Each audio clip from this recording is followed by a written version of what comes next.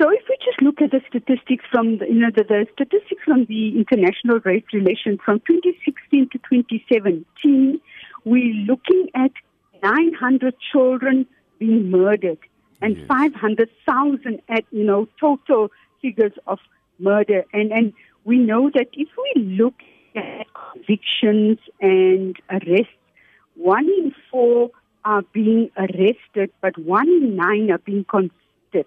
So that brings into question, is sufficient work being completed or conducted by the law enforcement agencies, meaning SAPS, the police, and the National Prosecutions Authority? That brings into the equation of whether criminals are being brought to book timeously and sufficiently. And the answer to that is, that there are more red flags and questions around that. And of course, the message that is being conveyed out there is that perpetrators can get away with murder.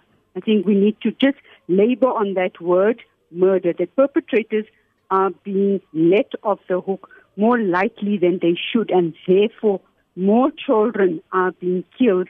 For 2017, just in the Western Cape, we had 66 children being murdered. And I think we're becoming a more reactive society. When a child is found murdered, then immediately we all start rushing around and responding. Yes. And we need to become more proactive and look at more preventative measures where police need to act rapidly when a child is reported missing, because first hour is critical to ensure the child's safety and prevent the possibility of the child being sexually, physically violated and murdered.